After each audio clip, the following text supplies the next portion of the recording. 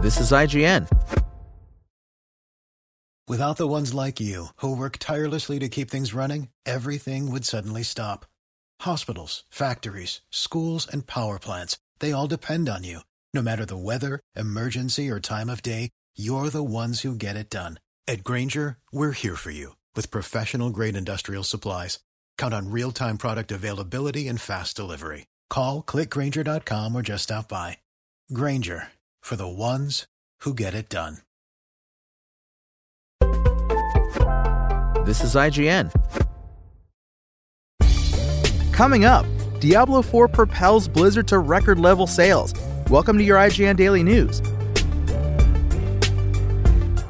But first, the live-action Masters of the Universe movie that had been in the works at Netflix is no longer moving forward at the streaming platform, IGN has confirmed with a source close to the production. Mattel, however, is reportedly still trying to find a home for the project, especially since a good amount of money has already been shelled out. According to the Variety report, $30 million has already been spent in development, with the movie nabbing Kyle Allen to play He-Man, The Lost City's Adam and Aaron Nee to direct, and Shang-Chi and the Legend of the Ten Rings' David Callaham to write. In fact, Netflix apparently dropped the project specifically because of budget concerns. Variety reports that all in development would cost double the $30 million that's already been spent, raising eyebrows at Netflix.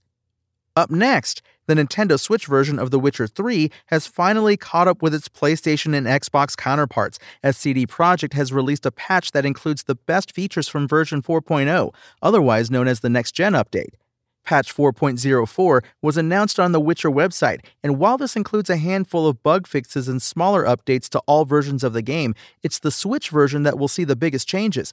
Though it doesn't include more technically demanding features like ray tracing that the PS5, Xbox Series, and PC versions get to enjoy, the Switch has finally received the more exciting parts of the updates like gameplay changes, major quality of life improvements, and a new quest. A wealth of changes have also been made to various quests, and Switch players can now take on the side quest In the Eternal Fire's Shadow, inspired by Netflix's The Witcher, and find an alternative appearance for Dandelion based on the show, too. And Overwatch 2's engagement and player investment is declining, the game's publisher Activision Blizzard admits. In its Q2 2023 earnings report, Activision Blizzard revealed its free-to-play shooter has declined sequentially this quarter. However, it thinks the game's next major update, Overwatch 2 Invasion, which releases next month, should help circumvent the issue. Overwatch 2 Invasion will introduce the next batch of story missions and is part of the 6th season of the team-based shooter. Last month, Blizzard confirmed the next batch of PvE missions will be locked behind a paywall, costing $15. Additionally, Blizzard confirmed earlier this month that it is likely Overwatch 2 will not get new story missions for at least the next 2 seasons after the release of Invasion.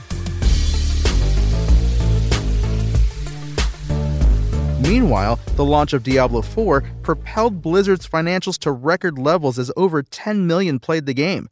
Reporting its latest financial earnings, Activision Blizzard said Blizzard revenue grew over 160% year over year, and operating income more than tripled year over year, each setting new quarterly records driven by the launch of Diablo 4 in early June.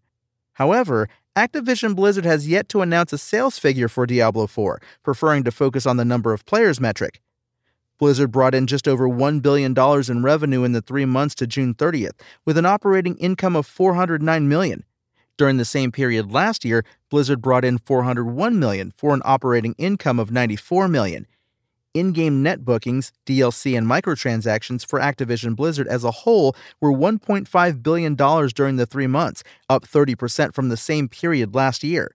Sales of Diablo 4 cosmetics, which have faced criticism by some, will have contributed heavily to this figure.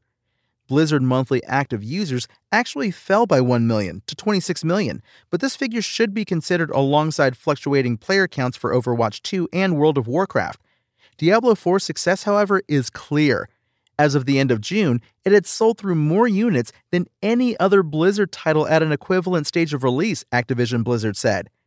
As mentioned, over 10 million played Diablo 4 in June, playing over 700 million hours total. Activision Blizzard said retention trends for Diablo 4 are particularly strong. The launch of Diablo 4 also boosted interest in mobile game Diablo Immortal, with June revenue reaching the highest level since January. Activision Blizzard said Warcraft Arclight Rumble, an action strategy game internally developed at Blizzard, continues to progress through testing ahead of its regional soft launch. That's your IGN Daily News. My name is Tony Jackson, and if you want more news on your favorite games and entertainment topics, make sure to visit us at IGN.com. You can also download our free app on your phone or console and subscribe to our weekly podcast through the podcast service of your choice.